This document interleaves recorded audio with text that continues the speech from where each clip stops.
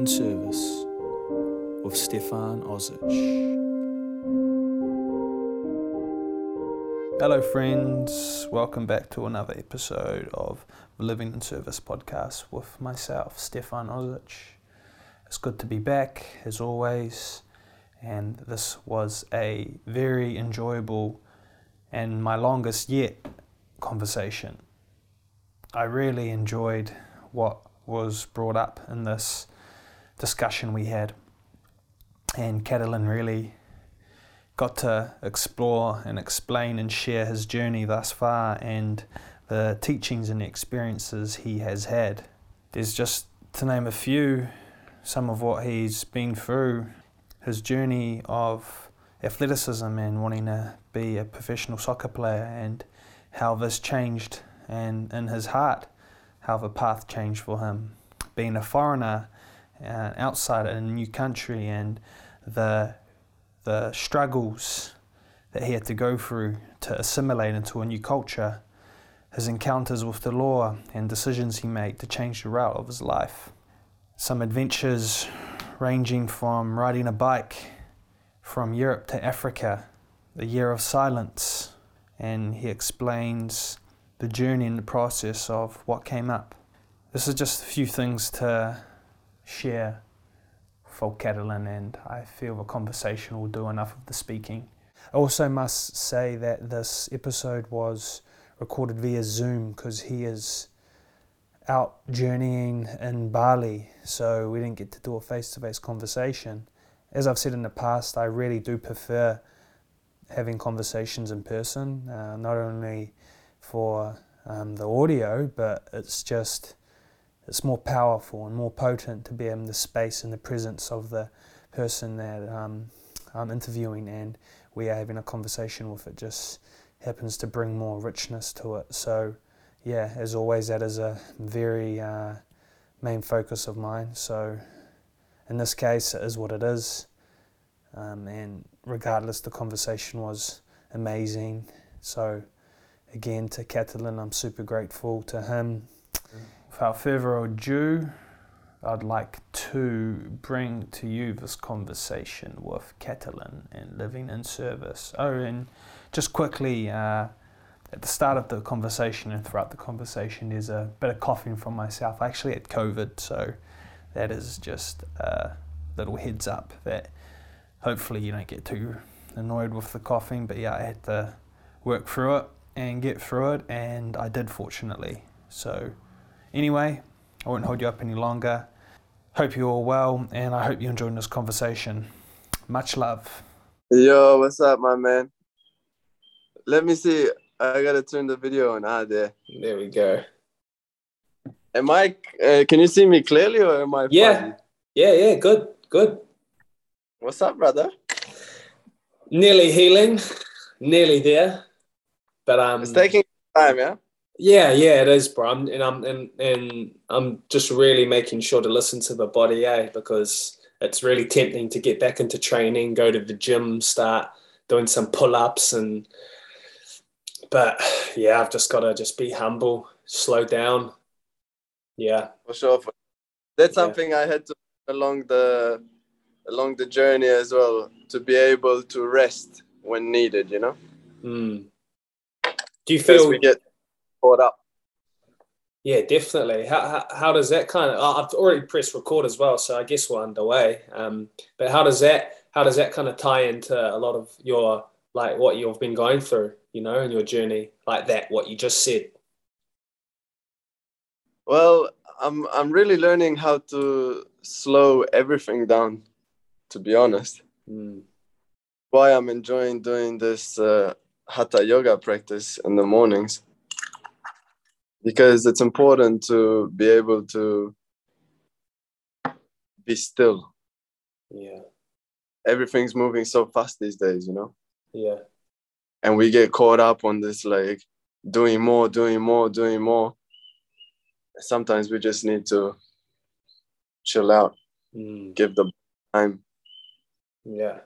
Could you, I'll introduce you first, but with the Hatha yoga, could you, actually, I'll bring it back. Welcome.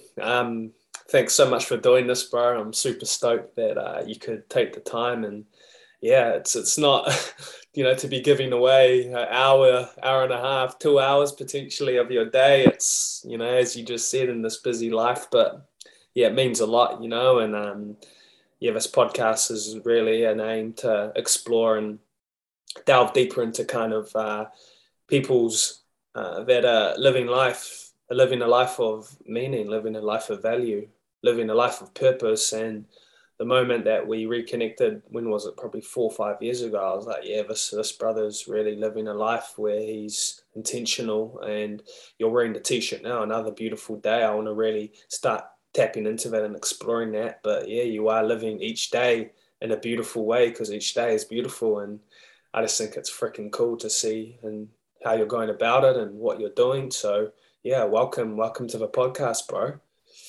Very much. Thank you for having me. Cool. Yes, I'm happy to be here, and thank you for having me. I do appreciate it. It is my very first podcast, actually. Oh wow, really? First interview. And yes, I did speak on radio once back in the days, but this is my first time actually sitting down doing a podcast, and I'm happy to be doing it with you. Yeah, beautiful. It's awesome that this could be your Genesis one, because I'm pretty sure that the more people hear of your story, it's going to be valuable to have this long form discussion. And that's one thing I love about podcasts too, and what I'm learning to love, because you'll be my 6th episode, I believe now, is that it gives so much room and space for the person to really share and to really expand on themselves, and there's no hiding in these long form discussions, that the person's character really comes out. That's something I've noticed, and it's so that ties into something I want to bring up later in the conversation, talk about vulnerability. So yeah, that's kind of a cool segue. But I guess we started off with that hatha. I'd like to explore that just before we get into your story. But what's this hatha yoga you've been exploring and practicing? I've played around with different types of exercise over the years, and I just felt drawn to yoga, and I got put in touch with this lady who just finished her hatha yoga training, so I'm her first student actually, and it's a practice that she put together for me especially. I'm doing a lot of twisting movements and holding poses for 1 to 2 minutes, longer duration. It's very slow. It's about connecting with the body, breathing through the difficulties, and it's a great way to start the day. It's a new form of exercise and a way of living for me. So I'll be able to tell you more in a couple of years how the journey goes. Yeah. You said that because generally, for those listening, yoga, you tend to, yoga is, for those that actually don't know, yoga isn't necessarily just the postures that people traditionally understand it as. Yoga is actually an arm, it's an umbrella, it's a term, it's a lifestyle, it's a philosophy, you could say, and it consists of different branches. And the posture side of things, so the traditional understanding that a lot of listeners probably have is the contortions, is the bending, is the rolling forward, and as you just stated, the twisting. So that's what people tend to understand yoga is, but that's actually just one component of yoga. And when you're talking about hatha yoga, something that got me that I'm actually keen to explore is the holding. Traditionally, when you hold a posture in yoga and in standard lineages, that it's usually held for probably 5-6 breaths. So you're saying that yours are held for like 30 seconds to a minute. And 1 to 2 minutes. 1 to 2 minutes. And this is only the beginning. You get into much longer holds. I'll show you an exercise on, and you're gonna try it out, and maybe your audience will try it out too. It really changed my life. I can tell you quickly now, actually. Yeah, do. It's a very simple exercise that I was introduced to maybe just over 3 months ago. So I've done it over 100 times now. It's something that I've introduced into my daily practice, and it's helping me to adjust my posture, and it's made me a lot stronger in only 100 days plus, just over 100 days. So what you do is you split your middle fingers, put one arm to the sky, do the same with the other hand, and put this arm, bro, we could actually do it right now.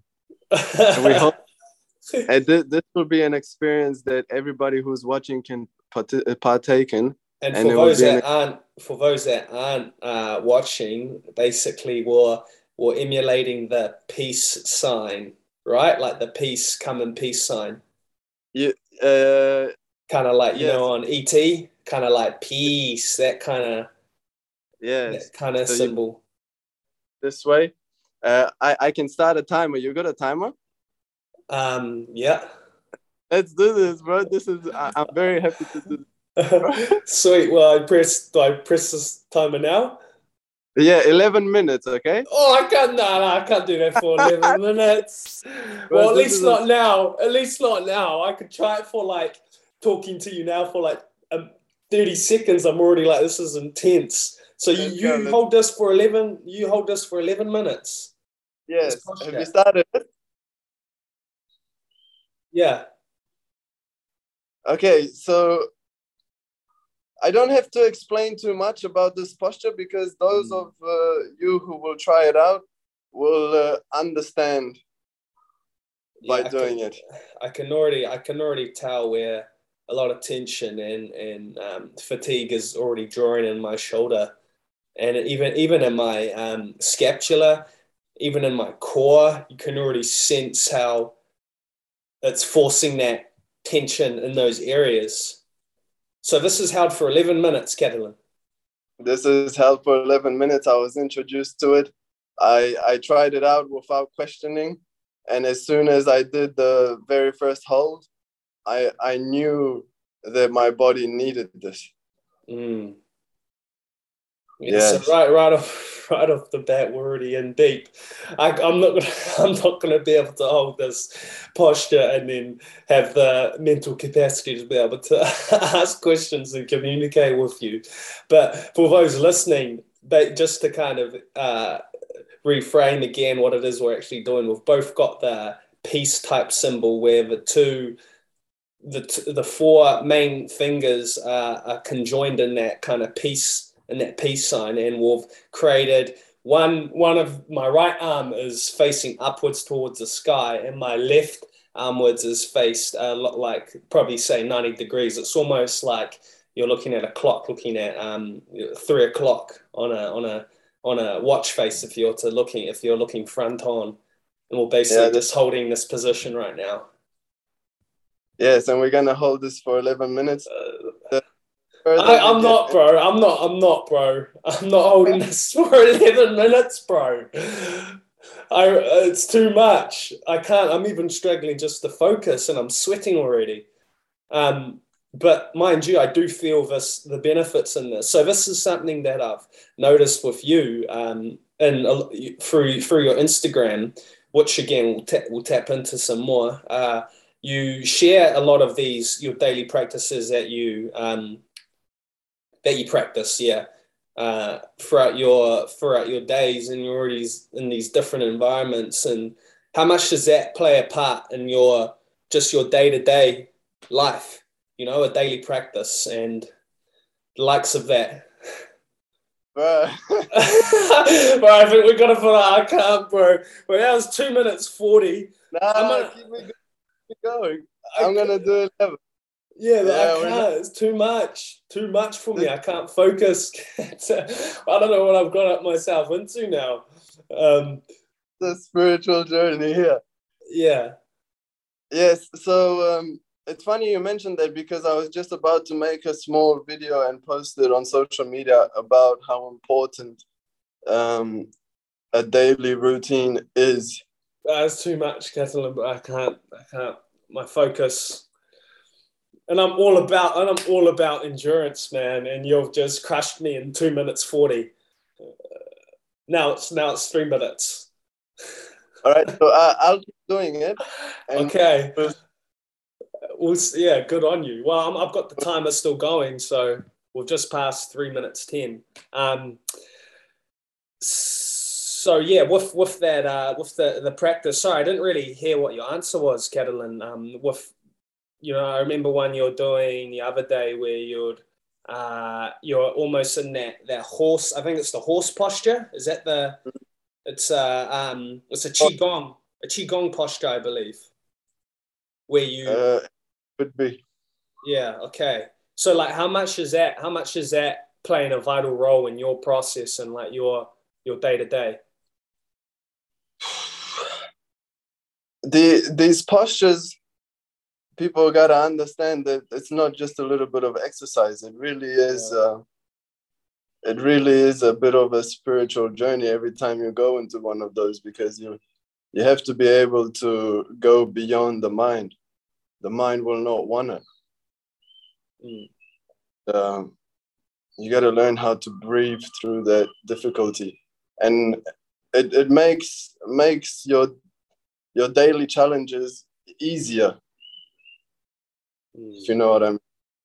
Absolutely, I absolutely know what you mean. Because just then, for me, because I guess I wasn't in that frame of mind, but there is a frame of mind you have to be in. But you could almost say a lack of frame of mind. You almost don't want your mind involved in the process, because it's gonna. But it will always come. Yeah. It will jump in. Some thoughts will always pop up. Yeah, absolutely. But as far as daily routine goes, I really think that everybody should sit down and figure out a routine for themselves. And mine has changed a lot over the years. I'm figuring it out. I'm trying different things out. And waking up early and getting the day started with some exercise, meditation, breath work, whatever it is that one chooses to embark on,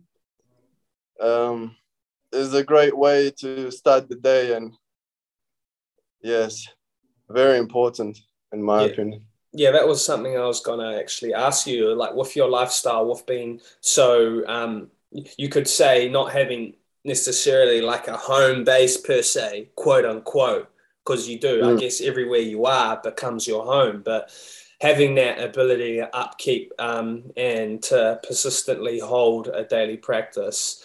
You just said that it's something that you've worked at, but what does that actually look like, and what did that look like for you in the past? I want to go to your story soon, but with the past compared to now, and how much a daily practice has been something that you've brought into your life, like. It's definitely more difficult to have a daily practice and be consistent when you live the way I do, because, for example, when we were traveling with the bicycle, riding 100 kilometers per day in the middle of the desert and more, it's difficult to remain consistent. But most recently, for example, this past year, since we've come to Indonesia, my routine looked a bit like this. I would wake up at 4:30. I always say, as soon as I wake up, the first words that I say is, today's going to be a great day, or another beautiful day. That's how I get out of bed. And from there, I was doing either a leg workout or an upper body workout, followed by some running, followed by some breath work, meditation. and a healthy breakfast. So. Yeah, see, you're what? So what? You ordered 3, 4, 5, 6, 7. You're coming up to 8 minutes. Yeah, yeah. Those listening, he's still going. I admire your grit and perseverance, brother. Yeah. and So talking and talking. So with that practice, that's something that obviously you've built towards, right? You've built up towards having that. Yeah. See, I think that it wasn't. I didn't always have a practice. I've just I've tried to figure it out over the years what works best for me, and waking up early and getting a practice done first thing in the morning is definitely what I'll be doing my whole life. Yeah, I agree. I'm absolutely all on that same path, and that's something I've personally been building towards is a daily practice and having a real strong discipline structure. And as you touched on, which I want to also tap into because I've got it here down that bike journey, is that sometimes there's certain weather patterns, you could say, and there's a stormy day, and sometimes you're not going to be able to attack the practice like you could. But I think what separates it from being something that's life affirming and consistent and a lifestyle is your ability to reset the next day or to incorporate it with what you have at your disposal. So sometimes you're not going to have the ability to sit down in a quiet room and meditate. You're probably not going to have a pen and paper to write or do your daily journaling, or you probably won't have a freaking toilet to be able to do your usual daily business that each day is going to offer something different. But your ability to be able to work with what you have within your capacity and within your what's available, I think is what separates you from actually living a life where you live practiced and intentional. And I never beat myself up if I do miss a day of practice, because of certain circumstances. Yeah,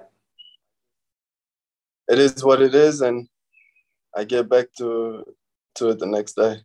Yes, I think that's huge. I think that right there is a key tenet to life, is that it's not about being a robot, you could say, and being patterned and having the ability to do it every single day, day after day, never stop, never quit, but being able to know that you're a human being and circumstances are going to present themselves that will make it unavoidable to miss and unavoidable to not attack it, but your ability to reset, as you just said, I think that is really what I'm beginning to learn in this life. It's just the consistency. You want it as a lifestyle. You don't need to be a robot because we're human beings. We're dynamic. Yeah. You want to go the distance, done. You're done, by the way. That's 11 minutes? Yeah. Wow. So I promise you, brother, I'm gonna do that after this conversation. I'm in my own space. Doing that now would be actually really tough. Guys just listening, he just finished holding his hand up. Even those listening right now, even just right now, wherever you are listening, just hold your hands up and just hold them up. You don't even need to have any proper technique, and just raise your arms up for more than a minute and you're going to get pain. It is going to be uncomfortable. Even just doing this for a minute is pretty tough. Yeah, you wanna try and push them though as straight as possible. Yeah. And put your ribs in. Yeah, I'm even just saying, just for the lay person that doesn't even need to worry about technique, like just holding your arms up is freaking hard. So something cool, a takeaway for the listeners right now, just incorporate something that's tough in your daily practice. It's this one simple practice is changing my life for sure. Wow. And it was important that I shared it with other people. Yes. Well, thank you for sharing it. I'll definitely be incorporating it. I'm gonna in the show notes at the end, I'll have a little list of all these recommendations, and even if you have some videos too, I'll add them as well. that'll be cool. I think that would be cool for the viewers and the listeners to have. I'm not very good at technology, so you'll have to like run me through how that all works. But yeah. Yeah. Well, I guess on your Instagram, I guess getting a video through there. Yeah, I will do a for those who will end up having a look at the page. I did an 11-minute arm hold when I first started, and it was so difficult for me. I almost cried during it, and I would scream because the muscles that I worked on previously were imbalanced with other muscles. So I really had to push against my own self to be able to even hold my arm up. I couldn't hold my arm up, bro. It's crazy. I find it just so amazing, with the human body, that if you could just do a seemingly simple task and just prolong that for a set amount of time, how much that actually brings up so much discomfort and so much pain. It's almost like a metaphor for life, Yeah. Cool. So I want to really start to go into your story a bit now, Catalin. I want to take it as back as you see fit. But obviously your accent, first of all, where did this come from? What's your ethnicity and where were you born? Where did that begin? Yeah, so I was born in Romania and moved to New Zealand at the age of 11 with my sister. And when we got to New Zealand, we couldn't speak any English. So I was put in school after about 3 days of arriving into the country, and I couldn't understand anybody. And I know this is when I had to learn how to adapt. And since then, I've just been adapting to situations everywhere I go, which probably makes it easier for me to move around the way I do. So what made is it your mum, your dad, who came to New Zealand? So my mum was a stay-at-home mother, and it was time for her to get a job because the money situation, and she went and bought a newspaper to look for a job. At the time, the internet wasn't such a big thing, you know. Things have changed. They have. She bought a newspaper to look for a job, and in the newspaper there was a small article that said they were looking for people who had my dad's profession. They were hiring people or giving visas to people in New Zealand. And my parents had already applied to go to Canada, but we weren't accepted. And it cost a lot of money to apply for a visa. But this was a one last try. And somehow we ended up in New Zealand because of the newspaper. Wow. It was my mom who really wanted to leave Romania. So this would have been 2005, I believe. Okay, 2005. Yeah. Wow, man, 11 years old. See that right there? I want to kind of tap into your ability to adapt kind of to the situation at hand, and that when you're coming to, I think anyone coming to a country as a refugee, immigrant, it's vulnerable, you know. Did you have any connections there whatsoever in New Zealand? No, we didn't know anybody. I was only 11 at the time. I had just been shown where New Zealand was on the globe. I didn't even know where we were. I remember when they said we're moving to New Zealand, I was like, oh shit, we're moving to a small island. It's sunny all the time there. And then we got to New Zealand and cold and rainy and shit. I was like, oh no. Where have we landed? How did it all begin? How did you even start? Where did you even begin coming to a country, a foreign country, not even speaking the language, starting school 3 days later? How does that even how do you even start that? my parents, especially my dad, he was already preparing for the move just in case we were accepted. So he was taking English classes, private English classes before we left. And as we got close, as the process progressed, they got me, my sister, and my mother also a teacher at home. But I was so young and so full of energy and really didn't enjoy school. So for me to sit at home and learn a language that I wasn't interested in was just impossible. I just wanted to go outside and play with the kids, you know. Looking back now, I should have probably sat down and did a bit of learning, but it is what it is. So when we got to New Zealand, I was in the deep end, and I quickly had to figure it out because I just couldn't understand anybody. The one thing that helped me a lot was sport, because I was good at playing football. I was the best in school. Everybody was attracted to me. So I made friends instantly. So sport, I do see how sport can really help children and everybody to connect with others and learn some discipline, etc., etc. You're so right. You're so right. And there's not really a language needed, right? The rules of most sports. So football was the one that you were. So soccer, as for those that are not well versed in that language, football. That was actually my earliest memories of you, bro. When I first met you at St. Peter's, you were in the first 11. You were in the first 11 at a young age, right? Weren't you?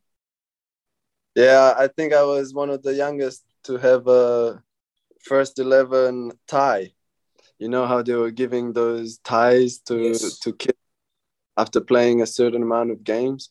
I think I had one at 6 or 12 maybe.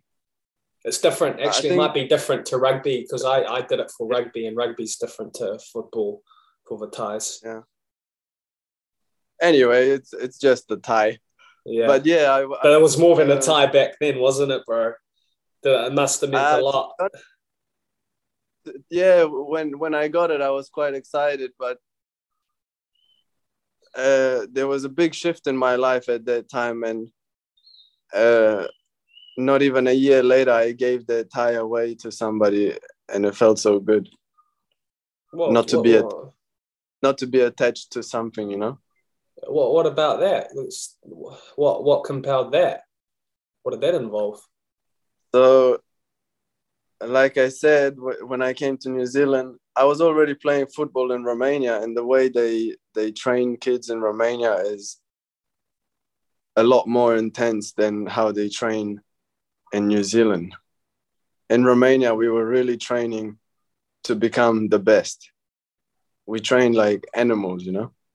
And then I came to New Zealand. Compared to all the other kids, I was just on a different level. And I wanted to be a football player. I really wanted to be a football player, and I told everybody that I was going to be a football player. And one of my biggest motivators to become a professional athlete was to make money, though, and help the family to come out of poverty, you know. So by the age of 15, I was already putting so much pressure on myself, and everybody around me, they all knew me for football alone. I was the football guy. That was it, you know. And then I didn't want to be just a football guy anymore. I wanted to experience life on different levels. And I remember wishing that I got a break from it so that I could experience different sides of life. But I didn't know how to talk to anyone about it because I had invested my whole self into it. And I was afraid to tell my father or my coach or anyone that I just wanted to step away from it because I had built so much I had put so much pressure on myself. So I was even hoping for an injury, which may sound sick, but when you start thinking about being sick, you will become sick. And months later, I started having back problems and eventually found out that I had a stress fracture, which in time needed surgery. And that's how my football career came to an end, which I am happy about, because I got to experience so much more than just football because of it. Wow. Even just having the awareness to want to give it up, but also having the awareness of how much pressure you're putting on yourself are two very polar opposite, energies, and having that ability to think about that at such a young age. And I couldn't really comprehend that when I was 15. And the fact that how much pressure we put on ourselves, and because I was so fixated on being on the first 15 at around that time, but I didn't think that it was a pressure per se. I just thought that was the norm. It just becomes so normalized. So with that, so I guess that answers that with the football career wise, because I was trying to remember as to what happened there. So you ended up having surgery from those fractures? Yeah, I had so here's what happened. I found out I had a stress fracture, and I was told to rest for 6 months and wear a back brace. Jeez. But I was like 15 years old, bro. Wearing a back brace wasn't my thing. I just wanted to, by this time, just pussy was occupying my mind. All I wanted was to have sex. Because I had started watching porn at the age of 9 or something. As soon as I was put onto porn, I was an addict. And by 15, all I wanted was to just meet women. And because we went to an all boys school, it was difficult. And of course, the change of country, and I didn't speak the language. And then I was put in an all boys school. I just never had this connection with the feminine. Yes. Which I think is very important for all humans, to be able to communicate with the feminine and not look at them as just an end goal. But anyway, I was told at 15 that I needed to wear a back brace, and I didn't want to do that because I wanted to party instead. So after 6 months, I was told that it hadn't healed on its own and I was going to need surgery, which I really didn't care about. I was even thinking it was cool, because to be 16 years old and have a big scar on your back, I was thinking that was the shit, And while waiting, I was put on the waiting list for surgery. And while waiting for surgery, I was still training for football and still playing games on painkillers and stuff. And I remember being talked about as if I was an example to other people of how far I'm willing to take it. But playing on painkillers is not a good idea in any situation. That sounds so intense, bro. And I know what you mean about the woman side of things, because those listening, Catalin and I went to the same high school, same college. St. Peter's was an all-boys school, Catholic school too, so you're not really reinforced as to the inevitability and that kind of process of having relations with the opposite sex, because you're in a Catholic school. So that in itself, you're conditioned to think and make it more of a depraved sense of that testosterone-laden male that was festering the school halls. So I absolutely 100%, and those listening probably can agree that, you know, that pent up frustration, and especially with pornography being part of the equation, and that in itself is a whole nother conversation probably, because I think that's one of the deepest rooted, it's almost like the real pandemic, the porn consumption of men and women too, but personally, from experience and from speaking to my other brothers, that it's affected so many men more than we can even perceive, and at such a young age, you know. I was definitely an addict to porn and masturbation. I did a lot of it, and I didn't know how it was affecting me. I was just a small child. Yeah. See, at 9 years old, see, it's just, I can't even perceive that. It's I think it's so beyond a lot of people's heads now as well, the severity of it. It's, yeah. So this will kind of bring into the question where you kind of had your awakening, let's say, and this is when you and I reconnected when I was working in I Love Ugly in the store, and you told me your story. So I'd love you to share that with the listener. But as you went down that path of chasing women, chasing the high, you could say, chasing the thrill, chasing, you could even say, approval, right, from the peers, and the praise from your peers. Like what began to unfold there, and where did it lead you next?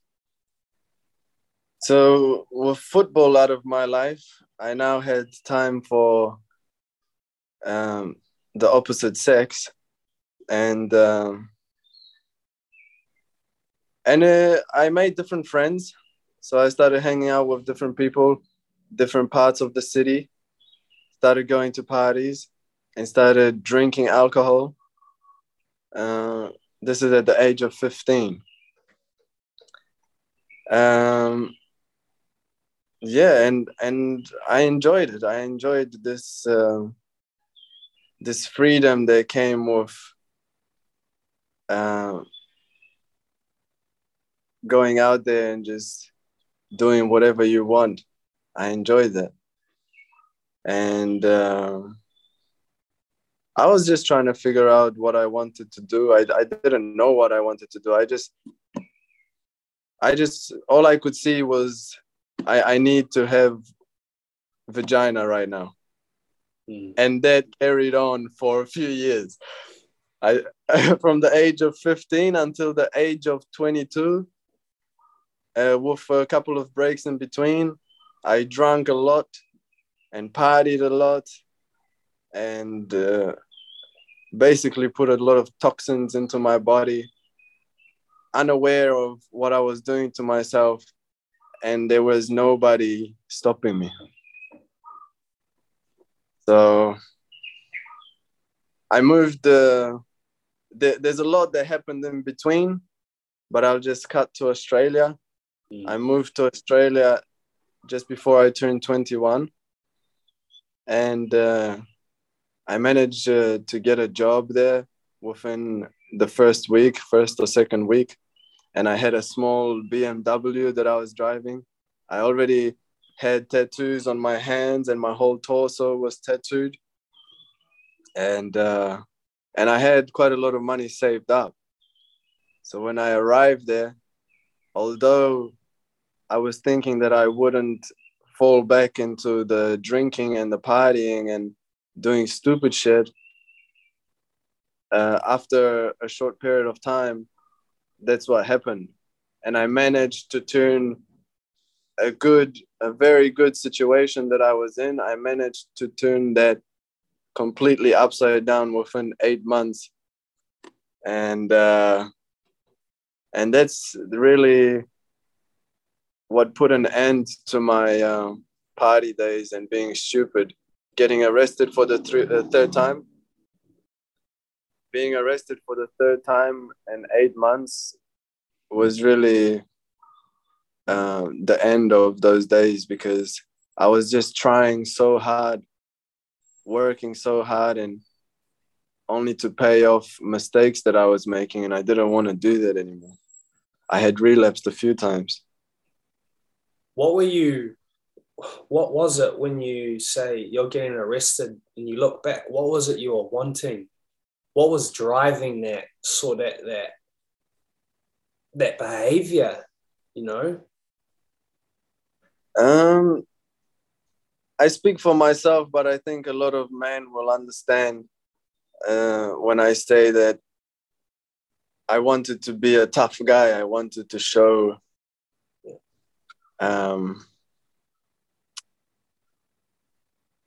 it was actually just not knowing what I wanted to do with my life. I was just lost.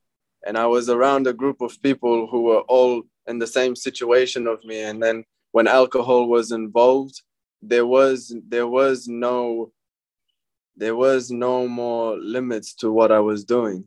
Things just got out of hand really quick. And just wanting to be cool, that approval, that I don't give a fuck attitude. That was me. I was the I don't give a fuck about anything. But really, I did.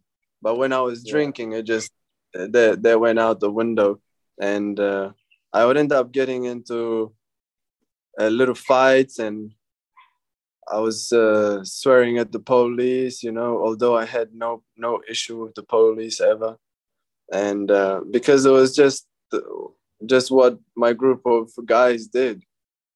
That's the lifestyle that we lived. I was looking up to the gangsters. I wanted to be a gangster like other guys who had tattoos and muscles and the girls around them and some money, or at least it looked like. I wanted that lifestyle. You know, to be together with my brothers in a group and that connection with the people, that freedom out of the system, you know. But I quickly realized that this wasn't the way to go for me. Yeah, so what was this, that third time you got arrested? Bro. Yeah, there was those days were different for sure. Yeah, so the third time that I got arrested, I gotta tell people, like, the first two times when I got arrested, I walked into the cop station and I was like, fuck you all, fuck the police, you guys are all pigs, ba ba ba ba ba ba, swearing at them, treating them like they weren't human, you know. The first two times.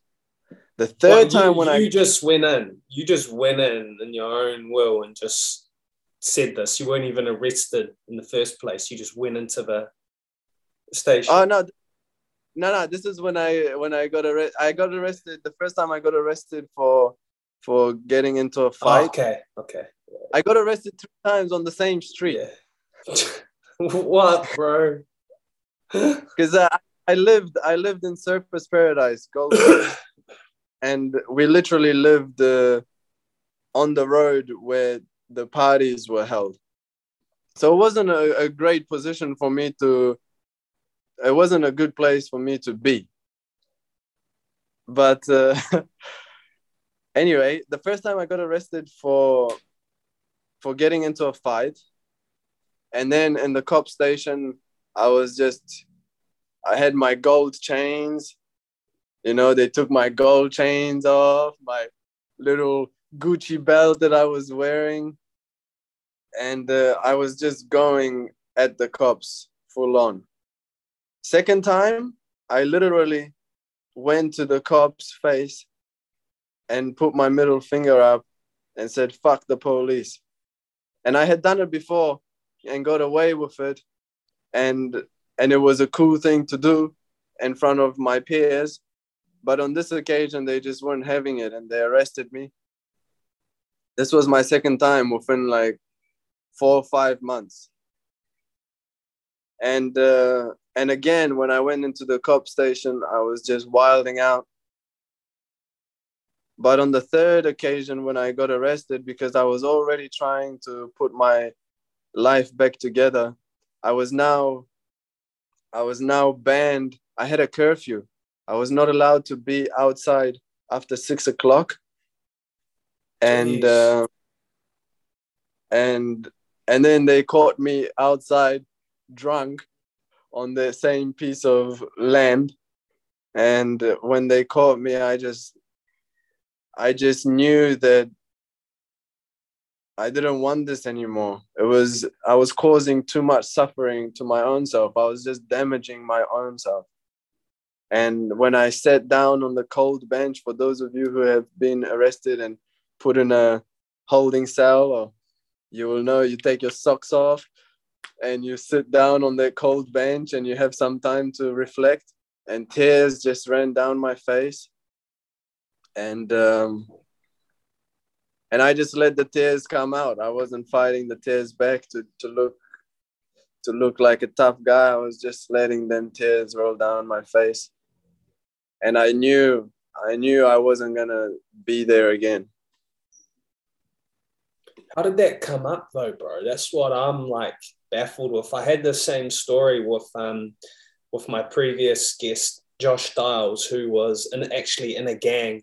And he had that moment, like an awakening, you could say. And I was really trying to explore and tap into it. And he said it wasn't necessarily a conscious decision. He said he kind of felt it. He felt his intuition just kind of murmuring in the back of his mind. And it slowly got louder and louder to the point where it was just so loud. Do you feel that was similar, or was it just kind of like that moment where it was like, you know what, nah, fuck this? Like, what do you feel there was a part of your intuition knowing that how you're living was just not conducive to a happy, meaningful, abundant life? Well, I had this feeling inside of me for a long time, and I'm sure most people have it, the feeling that they're able to do more than what they're actually doing. And the decisions that I was making repeatedly were obviously not the decisions I should have been making, because I wasn't moving forward at all. I was always falling back into this trap. And I don't want to blame it on alcohol, because it was my decision to drink, and the people that I was around, it has nothing to do with them. I love all the people that I was involved with. But putting yourself in situations like these, you don't move forward. You actually go backwards, and you fall into this hole that becomes really difficult to get out of. So when you're so deep inside this hole and you cannot see the end of this hole, you cannot see the light anymore, that's when people just give up on themselves. But I could still see opportunity there far away. And it sounds funny for me to even talk about this now, because I was only 21, 22. So I was so young. There was plenty of time for me to turn things around. And for those who listen, they should know that it doesn't matter what age you are at, although it may be more difficult for those who have been doing it for a very long time, you can still turn things around. I always had this feeling that I could do more with my life, and could only imagine the things that I would be able to achieve if only I applied my energies correctly. And that's what I started doing. What helped me a lot is removing myself from that area that I was in.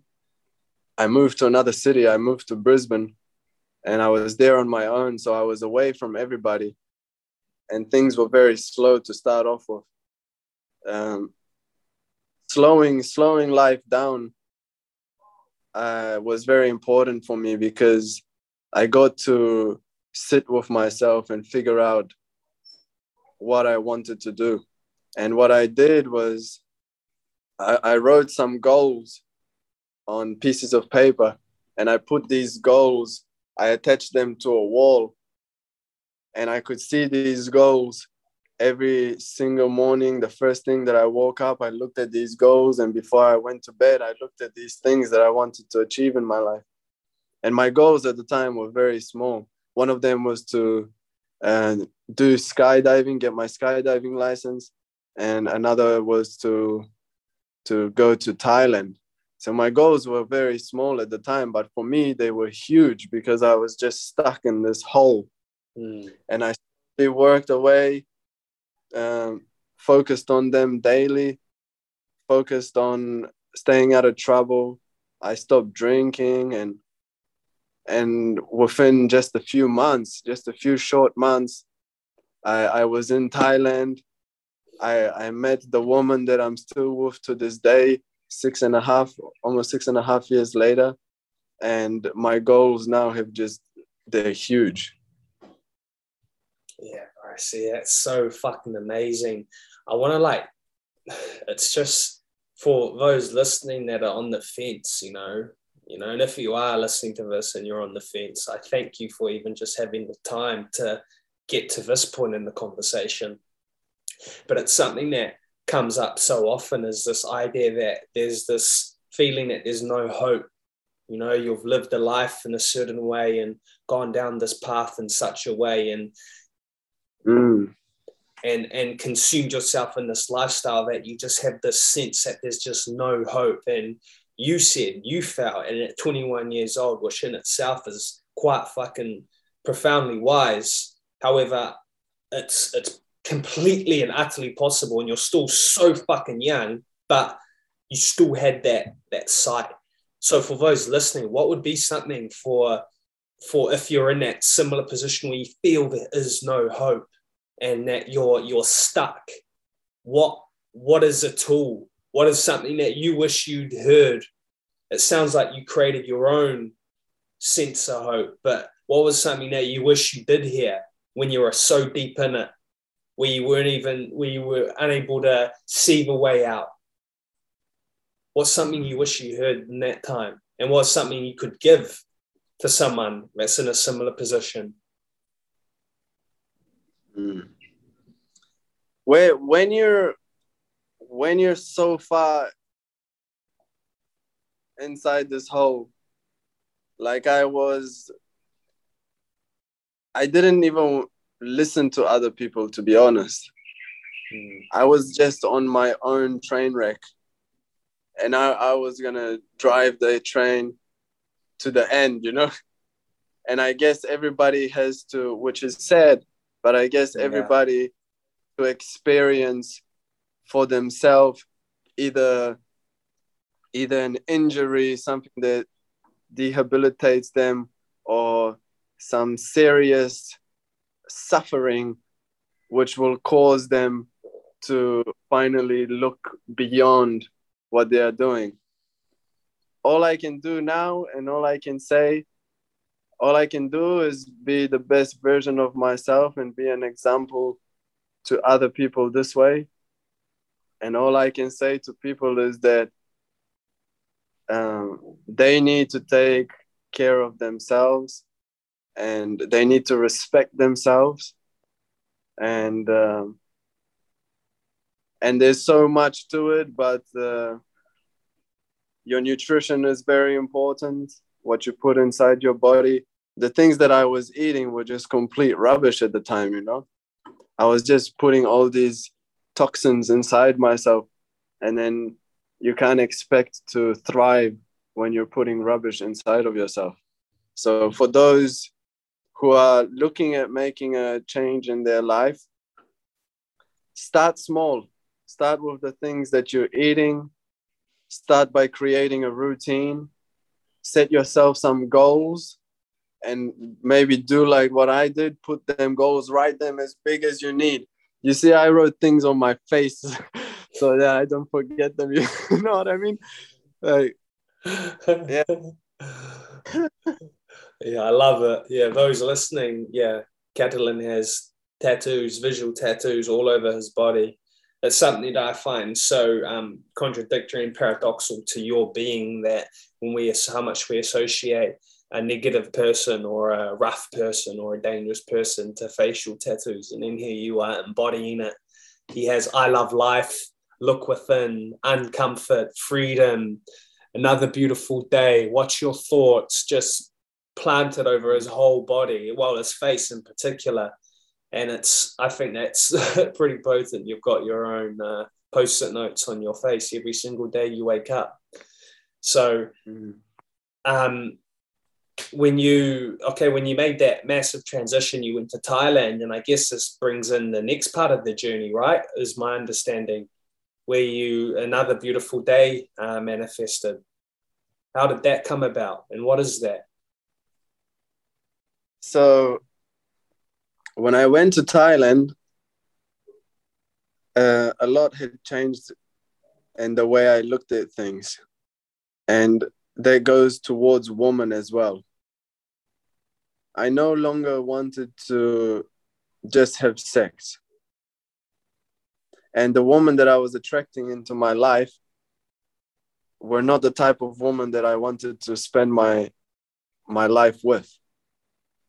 So I told myself that I would not go to Thailand and just look for vagina like most young people do when they're on holiday. All they want to do is drink and have sex. I told myself that I will go to Thailand.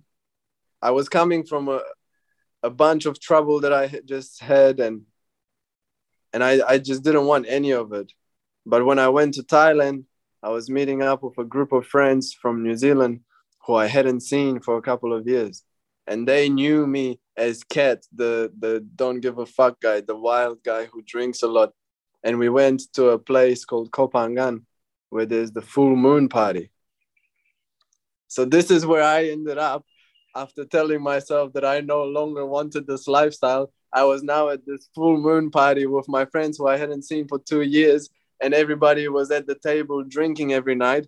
And I was always the last one to start drinking because I had this battle within myself, you know. And then I would drink so much because I had this feeling of not being able to have enough discipline to stop myself and enough courage to tell my friends that I will not. Enough power to stop myself from doing this. So I would just drink myself into unconsciousness, you know. And this is after I already told myself that my life will change. So after the full moon party, after being drunk for maybe 10 days in a row, me and this old man who I was traveling with, we went to another part of the island where it's more quiet. And I just wanted to watch the sunset and explore the island. I wanted nothing to do with alcohol anymore. And while sitting, looking at the sunset going down over this beautiful beach and palm trees everywhere, we were in a tree house. This girl walked in. And we were the only ones there. Me, this older man I was traveling with, and this girl who had just walked in. And this girl is now my partner. And I didn't want anything from her that night. That's the thing that people like. I was not looking anymore. I was not searching for woman, for love. It just came to me. And we're still together now. And another beautiful day thing started maybe a year later. I first did a 1 year long distance relationship. I was still in Australia and she was in Germany. And all of the money that we earned that year, we spent on flights to see each other. So this girl would we would buy a flight and she would come from Germany all the way to Australia for 4 nights and then fly back to Germany and go back to work. And then I wouldn't see her again for 2 months. And then again, she flew to Australia, was in Australia for 3 days or something. We flew to New Zealand within that week, came back to Australia, and she was back to work in Germany and I was back to work in Australia. we really put a lot of energy and time into building this bond over 1 year of being at a large distance from each other.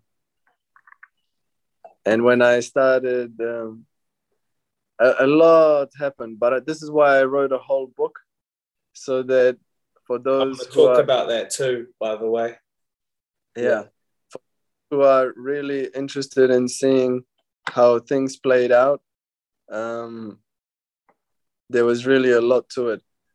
But another beautiful day is from this change of mind that I was going through, when I decided that no matter what happens to me, every single day is beautiful.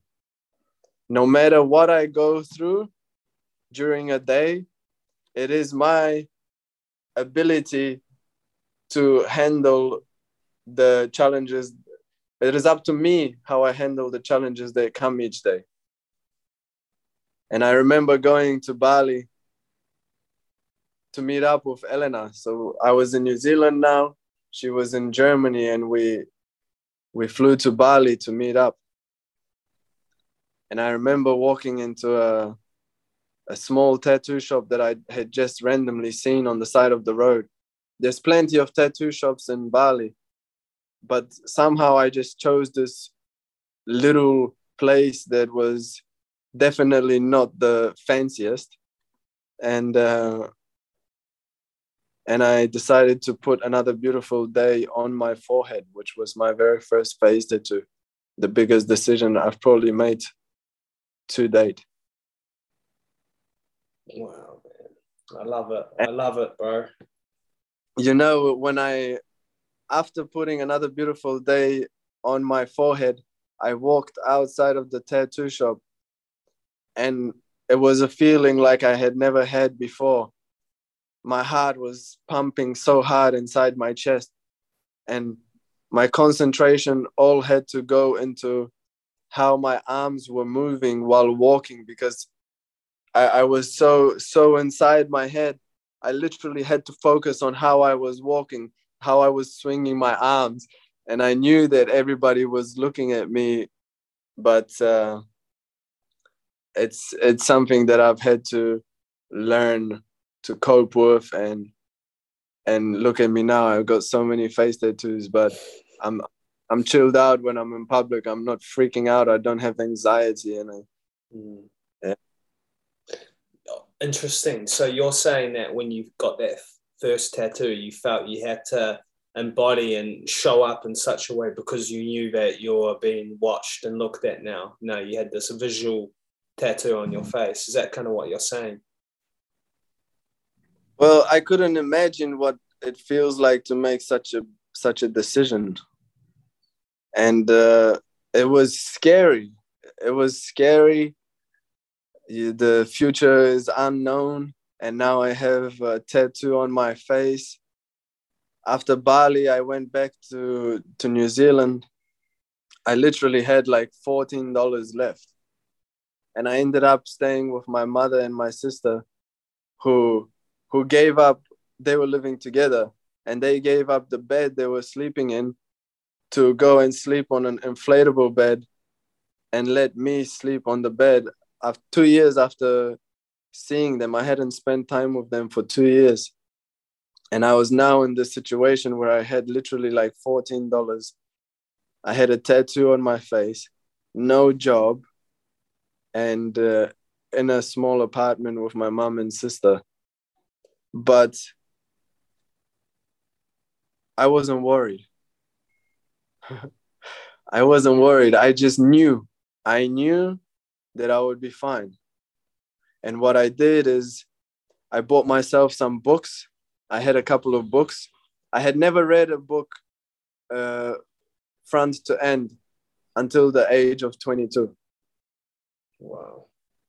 So I bought myself some books. I remember walking towards the beach with this book in my pocket.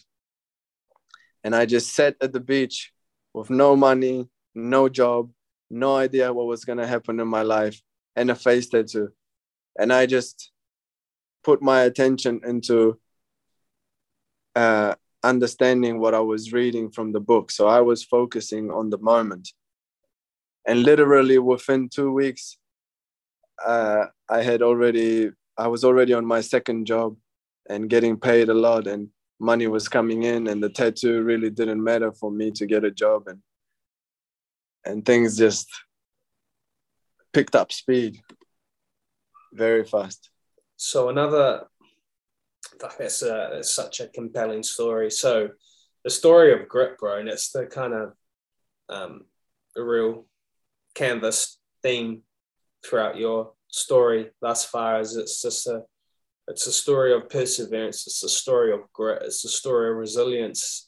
But what really stands out for me is it's the story that each day is a beautiful day, and that echoes into this whole brand that you have created. And that it is just that, it's a reminder that every single day is a beautiful day, despite the weather, you could say, despite the circumstances, despite what it is that's being thrown at you, that if you stop to remind yourself and appreciate the beauty in the day, and you coming back home and not having $14 to your name and having to sleep on this bed that your mum and sister gave up and you hadn't seen them in 2 years, and having nowhere in your mind where you feel you could turn to, having a facial tat and still being okay with it, and then 2 weeks later turning it around because it's a beautiful day. Oh, I've got $14 in my bank account. Well, it's a beautiful day. Oh, I now have a lot of money in my bank account. Oh, it's a beautiful day.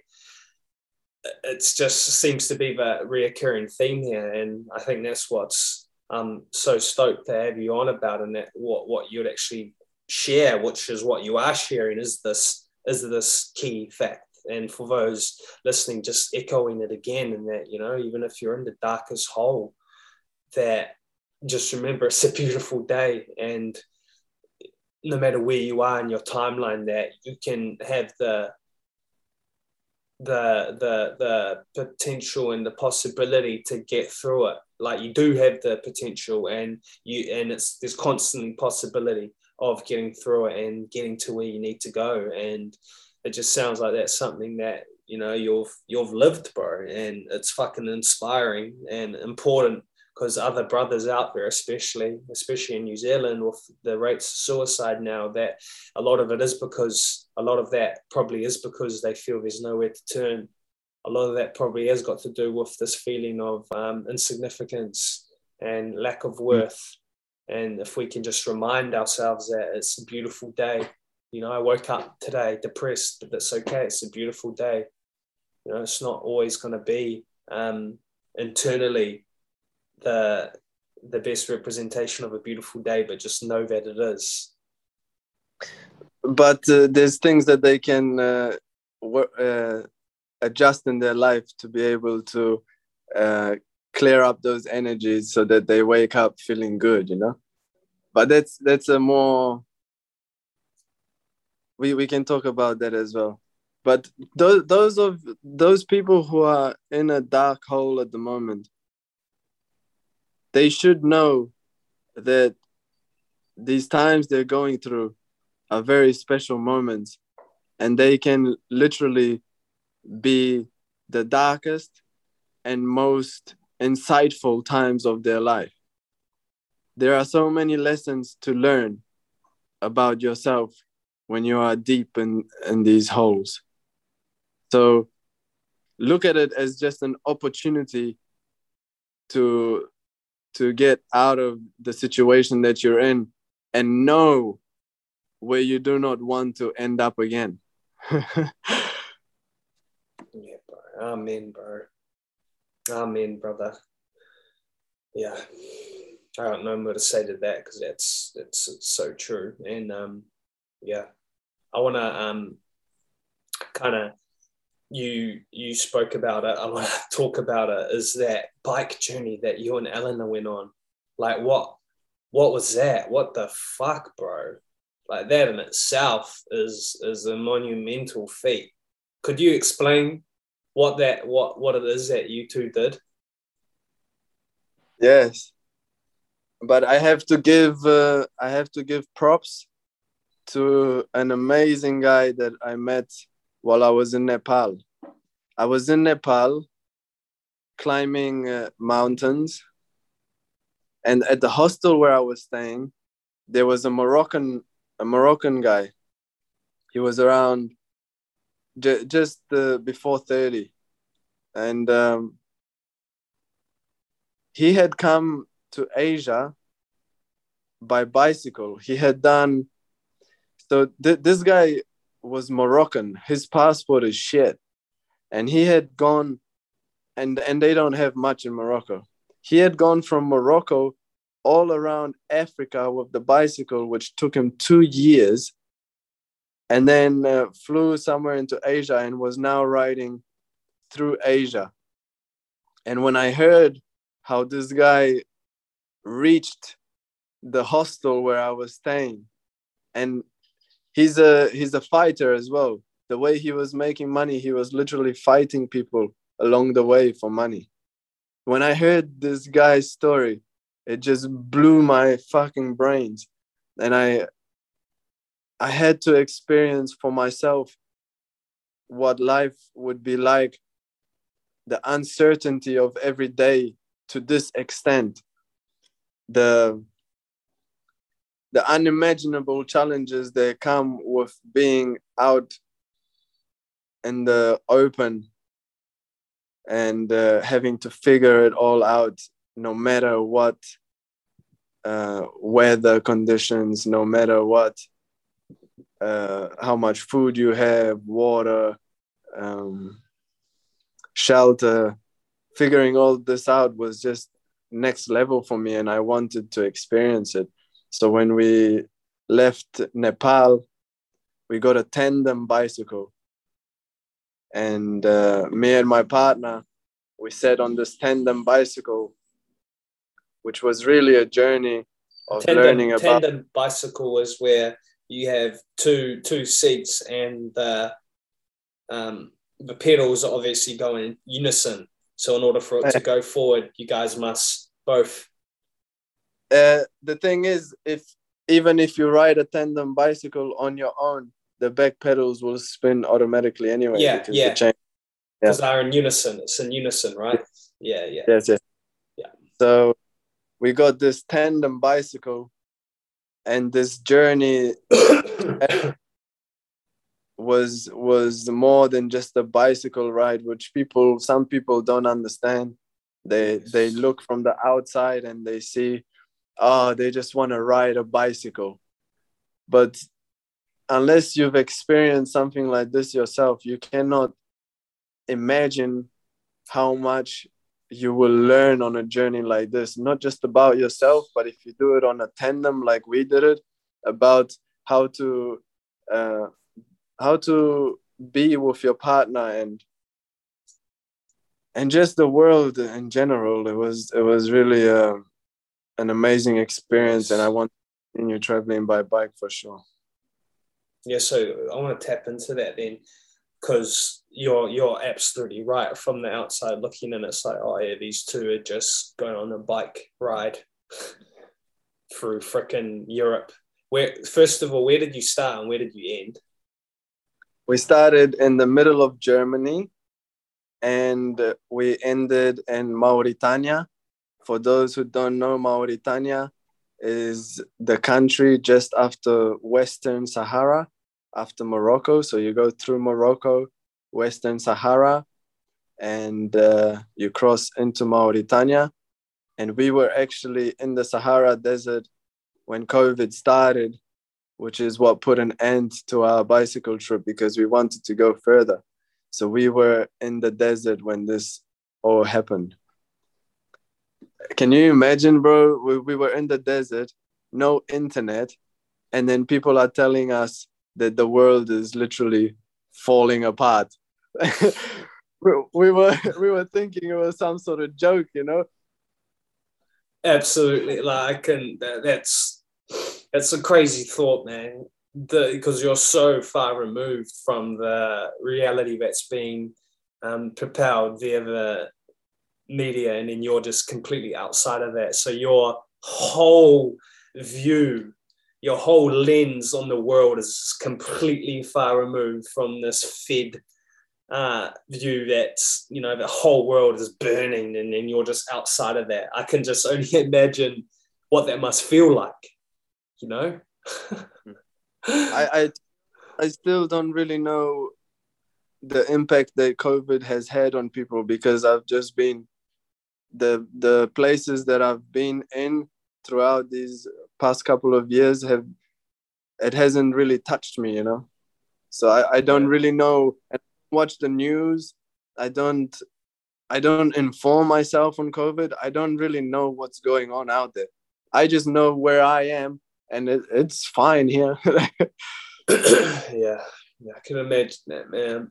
And that's another thing to all the places you went to as well. I can see how that wouldn't be a reality because you're in these rural environments, these villages, and that's a lot of where you gave a lot of your time as well. I saw in your stories, this is while I was traveling, I was following a lot of your journey, and it was real cool to keep up with. And you did a lot of that. You did a lot of service work in villages, and you helped out, you and Eleanor, you were helping out with poor, in these poor settlements. Well, poor probably financially, but they looked freaking happy. They looked abundant in life. That was something that I noticed a lot in the places you visited.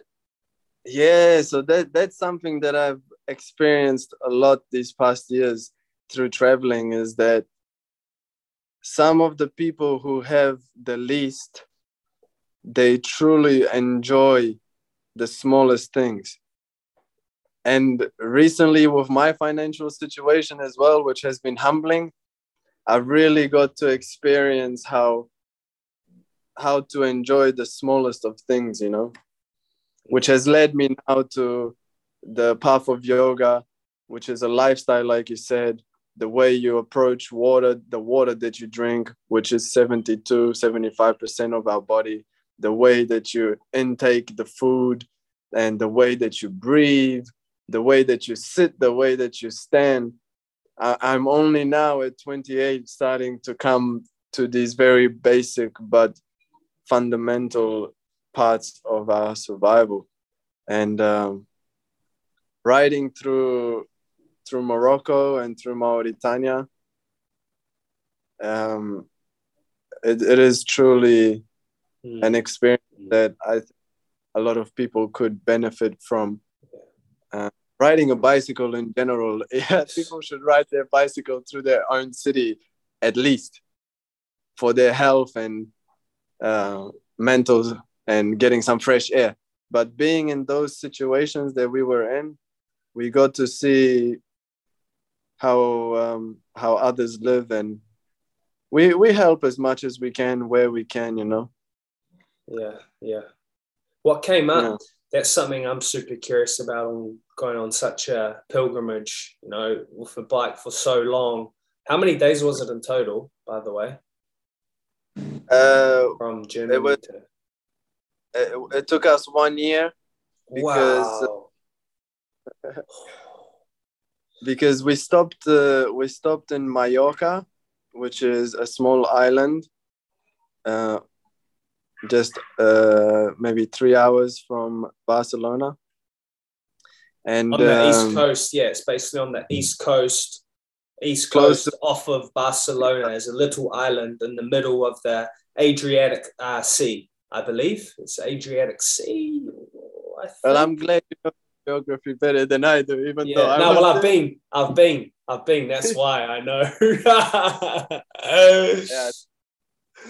Yeah. So we stayed on this little island, and we worked 30 hours per week, both me and my partner, at a retreat center, which was a nice change to the cycling. We had already done, I think, around 3,000 kilometers of cycling to this point, and it was nice to change it up and have a bit of comfort. We had our own bed and our own bathroom.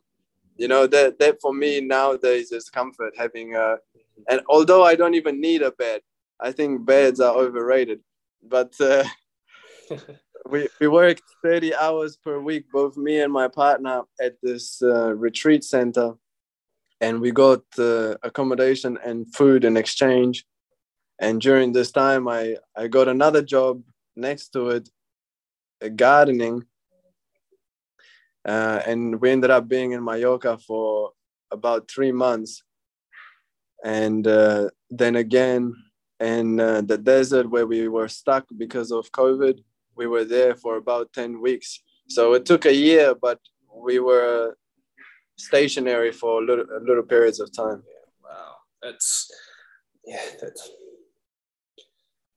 a pilgrimage, a long journey. And you said it was a real powerful tool to be able to get to know your partner some more. And that's something I'm kind of curious about, is that in that journey, like, what was a lot of what you learned about? I guess you can only speak for yourself, but I imagine Eleanor shared with you that what was some real key takeaways for you two on that sort of journey? I can tell you something funny. On a tandem bicycle, you have to work together at all times, right? So if there is a disagreement, you have to sort it out in that moment. Otherwise, the bicycle will not move forward very fast. And trust me, I tried, bro. Going up a mountain, we had some disagreement, and she stopped pedaling. And I wasn't gonna give up, bro. So I continued on my own. So you can imagine me going up this very steep mountain after hours of riding, and I'm just on my own trying to push this bicycle that weighs 200 kilos plus with us sitting on it. And I'm just putting all of my energy into the pedals. And after a couple of minutes, I just had to say, all right, let's figure this out, because we're not going to go anywhere unless we figure it out. So communication is definitely something that we learned throughout this journey, and that it is important to sort out whatever disagreement you have with whoever you have, sort it out as fast as possible. Do not hold to anything. Yeah, that speaks volumes, because we're in a time now, in this day and age, where communication or lack of seems to be at the nucleus of so many problems nowadays in this world. And our ability or inability to be able to communicate and get off our chest and actually speak what's on our actual mind and heart, we're so now far removed and worried about getting people's feelings hurt because, they'll probably think this and that. But it's like, you're actually limiting that person of growth and limiting yourself of growth, because you're not exposing yourself and confronting the problem at hand and communicating the problem at hand. What you're sharing just reminds me of that so much. Yes, and it is very important for people to remain calm during these disagreements at all costs.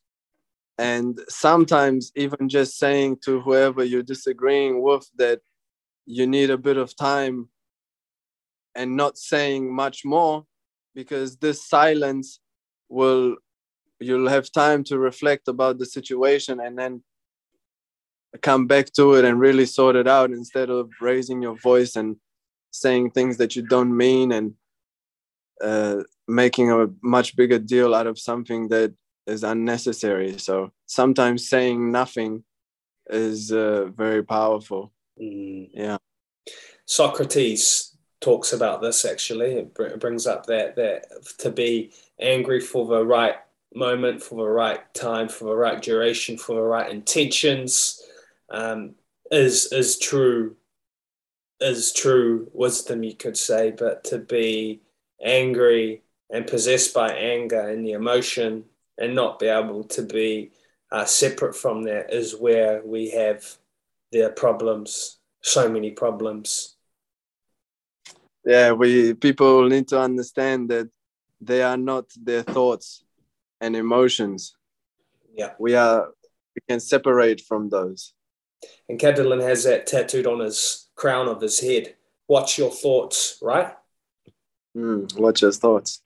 Yeah, because thoughts will come and go, but you do not need to engage and be engulfed by these thoughts and drown in your own head. But there's techniques that you can do to clear up your inner. Like being silent. I want to talk about that, bro. Could you share that? With the listener about your, well, I don't know the full extent of it, your 1 year of silence? How do you even begin that? What compelled you to even step into that territory? Because that is scary, man. It's a scary place. A lot of people, I've personally done a Vipassana, which is a 10-day silent retreat. I've done that twice. So that for me was quite intense. And this is going to be a life journey for me. I find Vipassana is probably one of the most valuable things I've ever done in my life. But the thought of, for a year, being silent, how does that even come into your peripherals? Yeah. I told you earlier that at the age of 22, I was starting to try and correct, starting to do things differently in my life, because I didn't want to fall back into that hole again. And fortunately, I had the guy I was working for, his wife and kids, they were my family as well. And she's on a journey of her own, and very aware of the food that she's eating and health in general. She told me about an Australian dude. She told me about an Australian dude who had gone into silence for 1 year. 1 sec, I'll just turn the AC on. She had told me about this guy who had gone into silence for 1 year to raise awareness about animals and veganism and how the animals are treated, the voiceless animals. And although I didn't understand much about veganism at the time, just hearing that somebody willingly stopped speaking for 1 year was something that stuck with me for a long time. And although I never paid much attention to it, it was always on the back of my mind. Now and then, I would remember this dude and only try to imagine how it was possible to have so much self-control and stillness within, to be able to not let out your emotions verbally. And because of a bunch of things that happened in my life, there came a time when I decided that for me to grow on this journey that I am on, I wanted to experience not sharing my point of view and just listening. I wanted to experience what it was like to deal with whatever happened internally on my own. And I had told people for maybe 6 months in advance that I was going to become silent. I was going to stop speaking for 1 year. And even just putting it out to the people, something so huge. And I made it public to everybody on our social media. So there was a lot of people who knew about this thing that I wanted to do, which put a little bit of pressure on me. But I knew that it was important for me to do this 1 year of silence, no matter what. And so my mother and my partner, they weren't surprised when I finally told them that the day had come for me to stop speaking. And I decided to stop speaking when we were in the Sahara Desert once COVID started, because there wasn't much to do there really. And the just felt right. The time had come. And that's how I began a journey that is really undescribable in words, because 1 year without speaking, I cannot explain with just a few words. But there were many lessons. Just sorry to interject, but just to really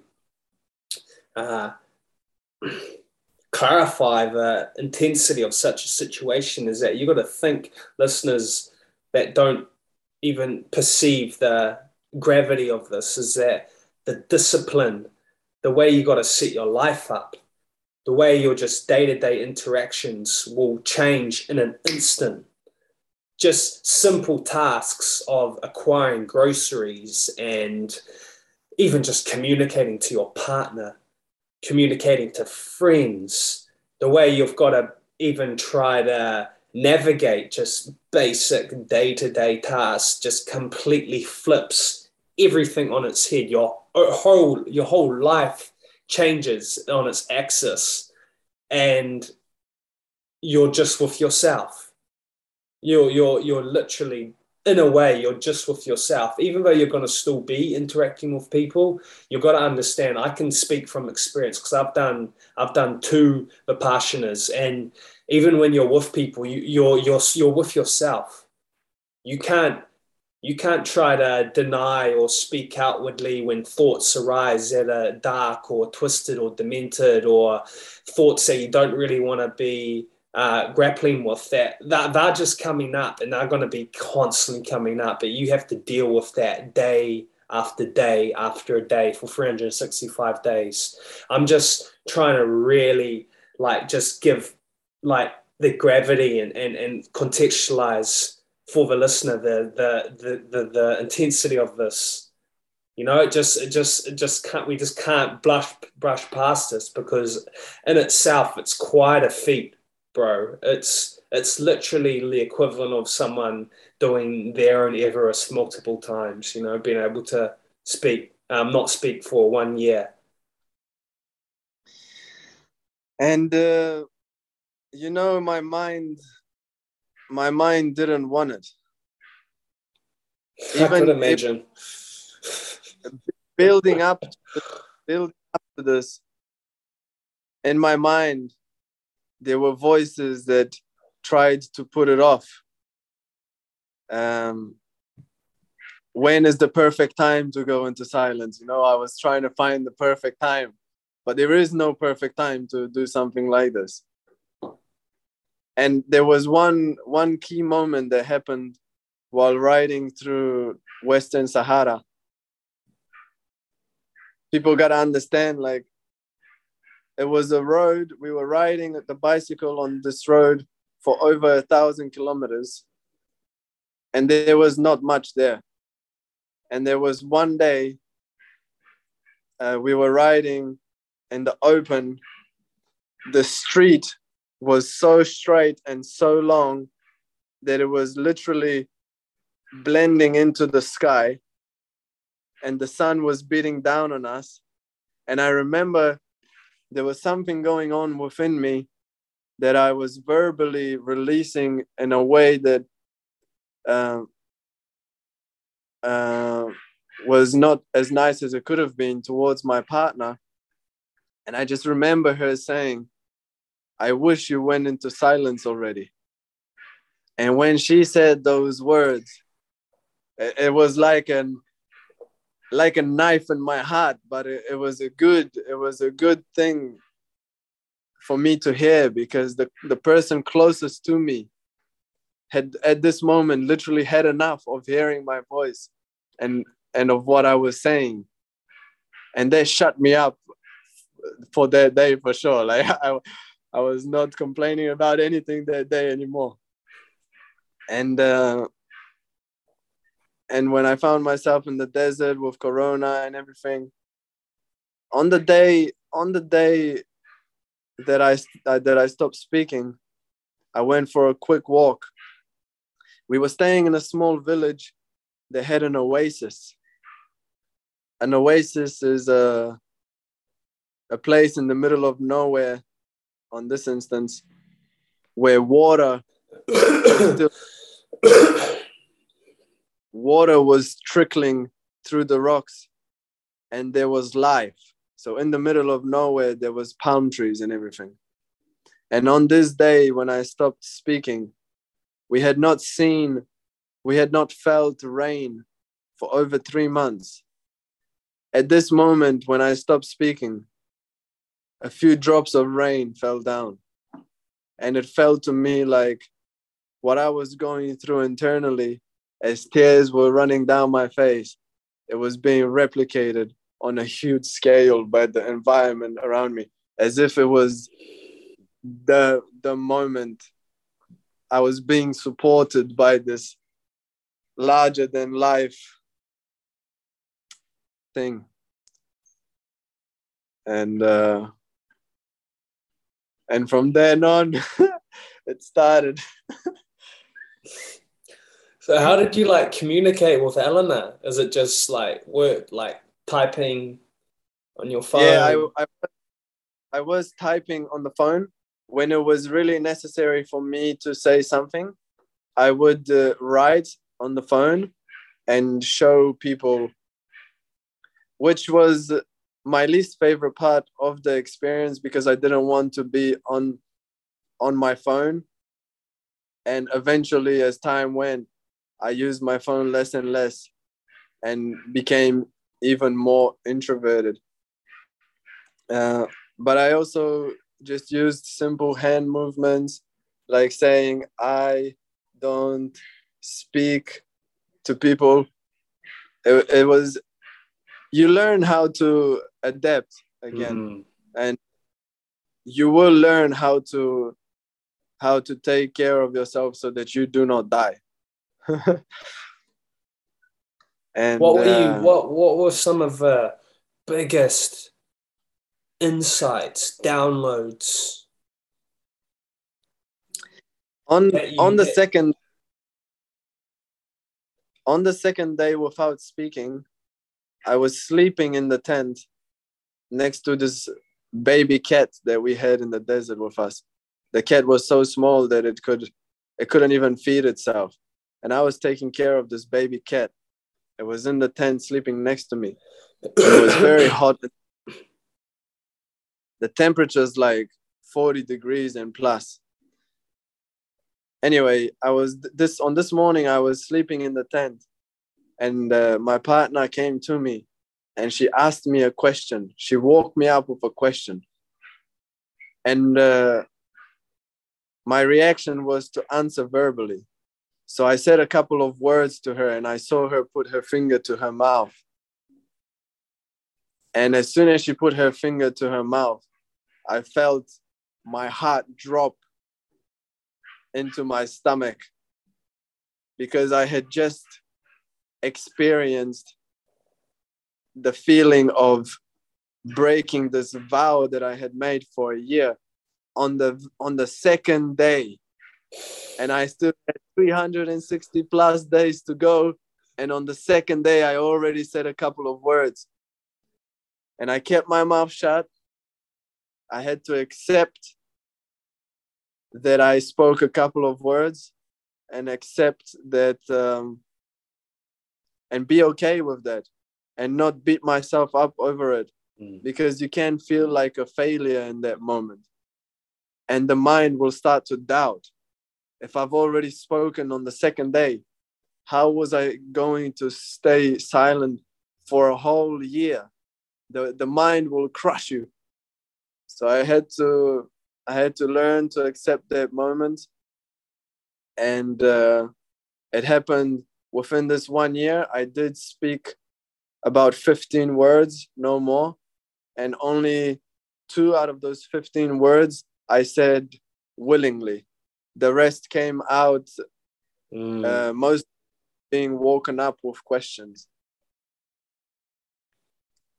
And I made friends during this 1 year. Although I wasn't speaking, I made friends. People were even more attracted to me. Although I was trying to be quiet and listen to them, people had more questions for me.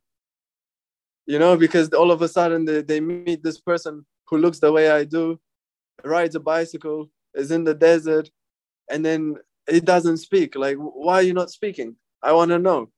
And then you're like in this situation where you're trying to just listen to other people, but they're more interested in you, you know? So, yeah. What was what was like I don't want to reduce it, but what was some of the most profound like insights you had though? That's what I'm curious about. You know, your journey, like what you know, like your inspirations, your just life in general, your life, your purpose, your meaning. What was arising in those questions, if those questions even came up? I just can't, yeah, like the listener again, we can't even imagine. And it's so novel. It's so freaking novel, bro. You know, it's like, it's profound. Yeah. First of all, I've had many people say to me that I wish I could do that, but because of my circumstances, I can't. And that's some bullshit. Yeah.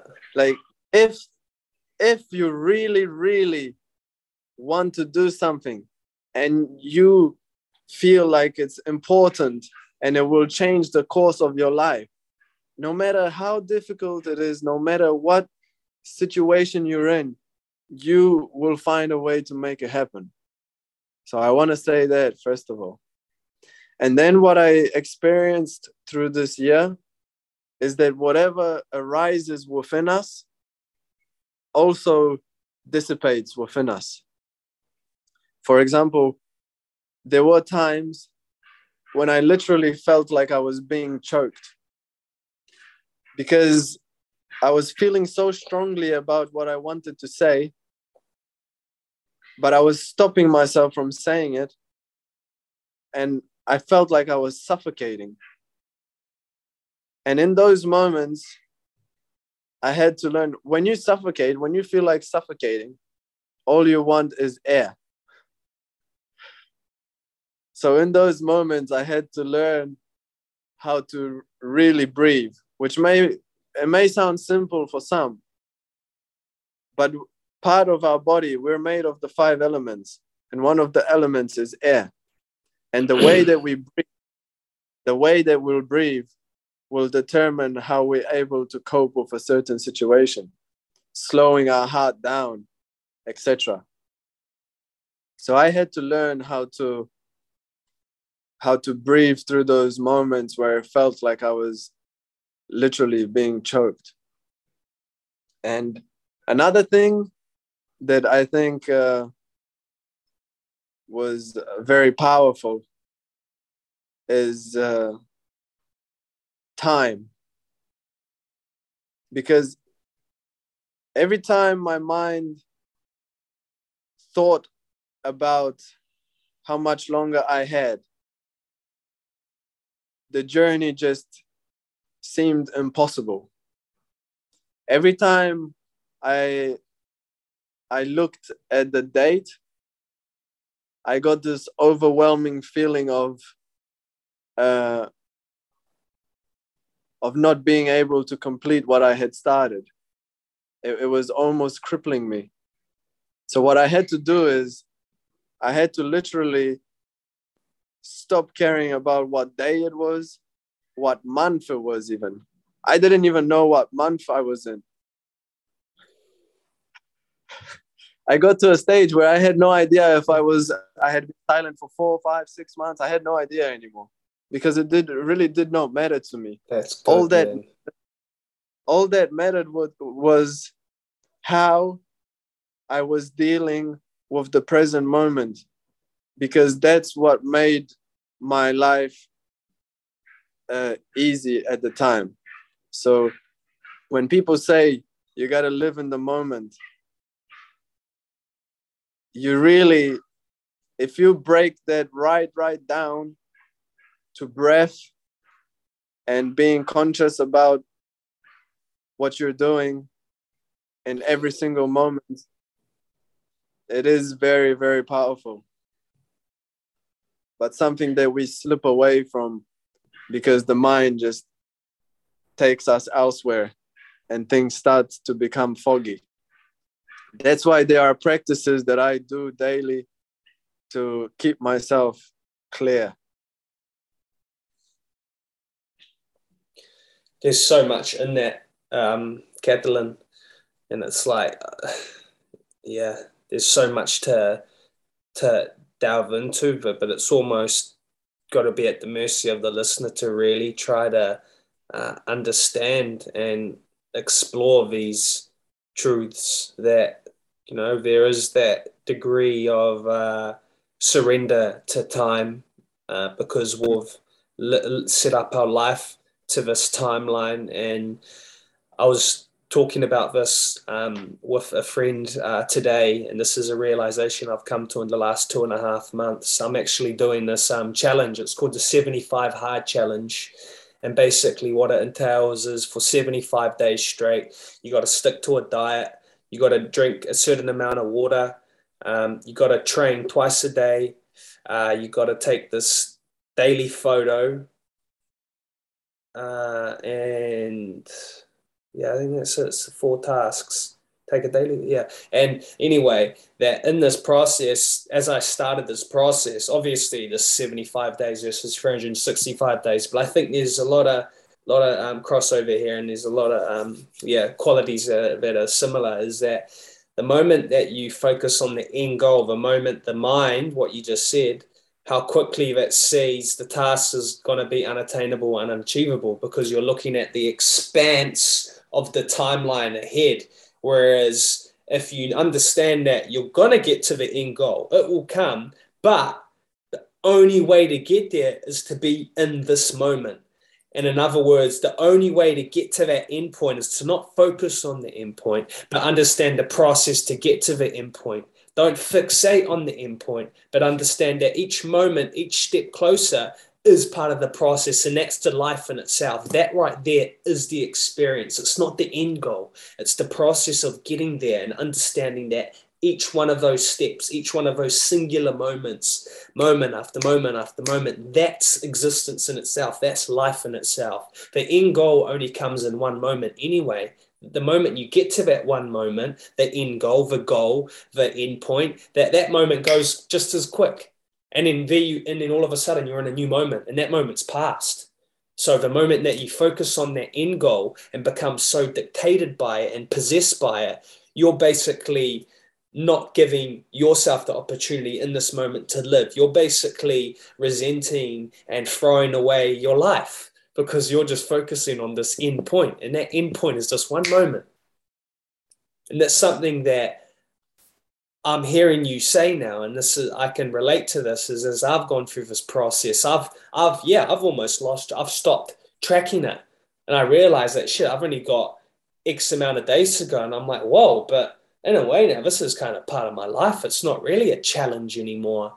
I'm not doing anything. There's nothing to do. I'm just living each moment, each day-to-day moment. But looking at that in the time frame of a year, I can see how for the layperson, that is just so extreme, but you can truncate it. You can make it just a 5-day thing. You can just make it like a 2-day thing, a 1-day thing. For a whole day, don't talk, or for a whole day, or for a whole week, wake up in the morning and have a gratitude diary, or for a whole week, wake up in the morning and say that you love someone or you thank someone every day for a week. Start small, but it can be so applicable into every little area. And that's kind of what I'm hearing in this. This 1 year is extreme, but you can truncate it to the layperson, the person listening now that doesn't think that they can do it within their capacity, which is another bullshit story, another bullshit narrative that they've decided to think of and decided to create as their reality. It's not true. Start small. And it's something I just wanted to spitball that because it speaks so much volume to me personally, because I'm going through this process. I've gone through this process of having to be in the moment It's literally all there is. Everybody's going through this process on a moment-to-moment basis. Yeah, exactly. You don't need some challenge, eh? Yeah, bro. 100%, brother. Well, bro, I've taken up, I'm looking at the time, man, and this has been, I can't get over, it's nearly been 2 hours, bro, which is long. This is the longest conversation I've had. But before we kind of wrap up, bro, I really want to talk about the story. But I just need to quickly go toilet. I'm just gonna quickly go toilet. But I want to talk about that when we come back, because I have to. Yes, I'll be. And we are back. That's the first time I've had to do that, is go toilet mid-conversation, but I'm just going to edit it. So the book, bro, can we talk about that just before we wrap up, brother? Because, what we've explored has been so deeply insightful, and I'm, again, super grateful. So with the story, with the writing, like what kind, how'd that come about, and what is it about? What's the story about? So I started writing this book. It's an autobiography. I started writing this book in January of 2021.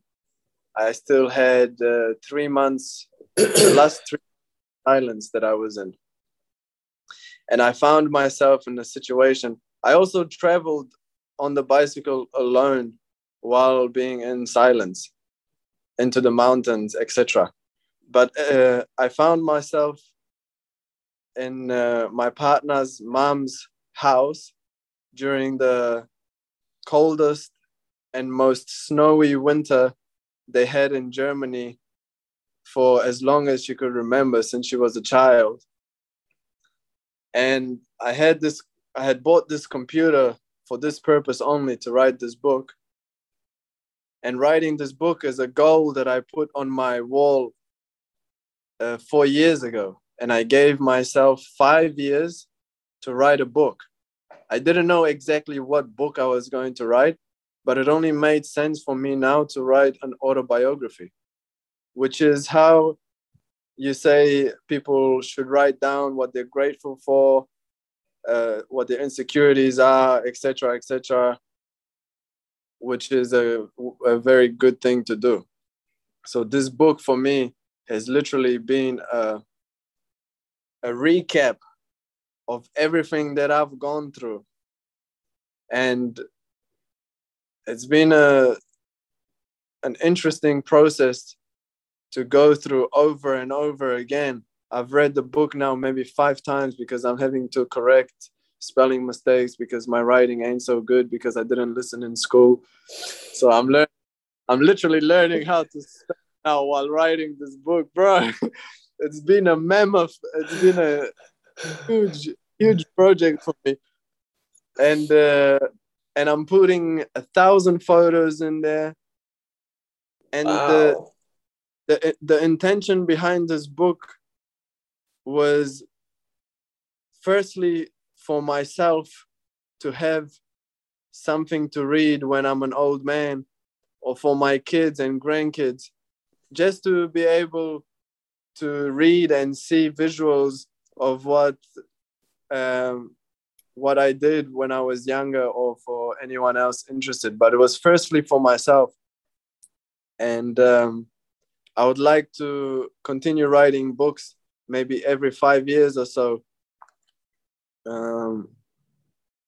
and to see how much I am growing along the journey. And for those who are interested to read, I'm sure there are plenty of lessons there. And if they don't learn anything, at least it's entertaining. Some parts are entertaining. I go into all the details about everything: losing virginity, the problems with alcohol, relationship stuff, traveling, my own struggles, tattoos. Everything that I've been through is all in this book, which has been a wonderful experience. And also at times, similar to every huge challenge that we take on, the mind has just tried to freak me out of completion, because the challenge itself is so great and takes so much attention. And I have no expectation for this book. I'm going to give it to the people for free. There's going to be an online version that everybody can have for free. And I have no expectation of what will come from it at the end, which has been a very, very beautiful thing for me to do, something which is taking so much of my time and energy, and not want something at the end of it. That has been amazing. That's incredibly liberating, it sounds like, bro. Yes. To be able to do something without having an expected outcome. Again, like what we're saying about the process, you're just in this process without any end focus on the end point, but merely just in the process of it. Yes, you can't live life with expectations. Yes. Where will people be able to eventually find this book?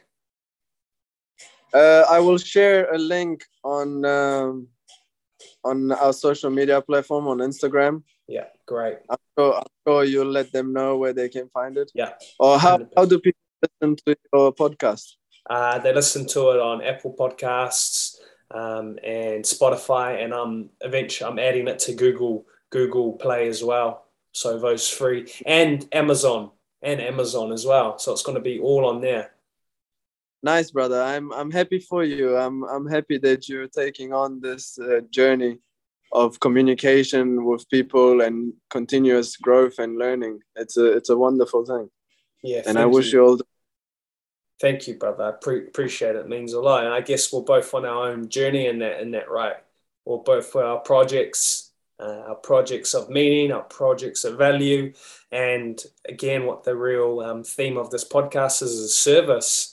How much I truly believe living a life of service. And it sounds like you're living that life. You've lived a life where you've served your highest purpose and are continually living that highest purpose. And I'm glad that we could have this conversation to really explore it, to talk about it, to hear your cool adventures. And I'm super fucking excited to see what next adventures come back. And I'm looking forward to when we can connect in flesh, bro, and go on an adventure, bro, like a run, like a crazy walk, a crazy something, bro. I reckon if we do it, bro. What's that? I'm going to be on the bicycle. I want to be riding this bicycle for 4 or 5 years to come, from Indonesia towards China, and then into India, and doing the whole east coast of Africa. So I'll be riding this tandem bicycle, and at times the back will be free. So I'm willing to take people with me for certain periods of time to experience this lifestyle along the way. And maybe one day you'll be sitting on the bike with me. Yeah, brother. Let's manifest that, bro. I can truly see that happening, bro. I'm not even exaggerating. I could totally see that happening. Yeah. Yes. Yeah. And, well, brother. For those listening, I just want to say that they can really do anything that they want. It is just a matter of fine-tuning a few things. Set yourself up in a way that you start the day off well and positive, and reduce the amount of toxins that you put in your body, and the sky's the limit. Yeah, beautiful, bro. Couldn't have finished any better. I will add your social links via the description. And yeah, brother, I really thank you for your time, your wisdom, and your stories, bro. You're so clear, and that was probably one of my favorite conversations I've had. Not to compare the others, but I was just so engaged. You're a great storyteller. And I think we'll definitely be doing more of these podcasts. You're cutting bro. out. No. Oh, is it? Have you got me now? Is that better? Am I still cutting out? It might be from my internet here. Okay. Thank you very much for having me, brother. Okay, brother. Love you, my man. Peace out, bro. I wish you all the best. Thank you, brother. Speak soon. And how was that? How did we go? How did you find Catalan? How diverse and how broad that man is in his knowledge and his journey. Don't you think it's just crazy, the journey, even just on the tandem bike with his partner from Germany all the way to Africa? It's just, quite surreal. And to think that he did that and a part of that was in silence is just another mind-boggling task. Anyway, I hope you all got something away from this conversation, and I really hope you took something that you could add into your own life and to incorporate and to look at and to consider and to implement. Again, these podcasts aren't just for show, they really are to help you and myself as we journey and endeavour this path of life that we're all on. We're all going through it, we all suffer, and having tools and having great minds to guide us, to inform us, to remind us, to inspire us, that is the purpose of this podcast. So if you're feeling like you want to support, the best way would be to like and to share it and to comment on iTunes, Apple Podcasts, even on Spotify, and share it on your social media. Leave a review and just rate it. It would go a long way, and it really helps boost the podcast's audience. So if you could do that, I would be absolutely in a state of gratitude towards each and every one of you. Look forward to sharing the next few episodes to come. There's a lot of exciting guests coming up, and I will keep these coming. Thanks again for tuning in to another episode. Make sure to be on the path. Stay working through all your shit that comes up, and just sit with it and move through it. I love you all, and I'll see you on the next one. Peace and love.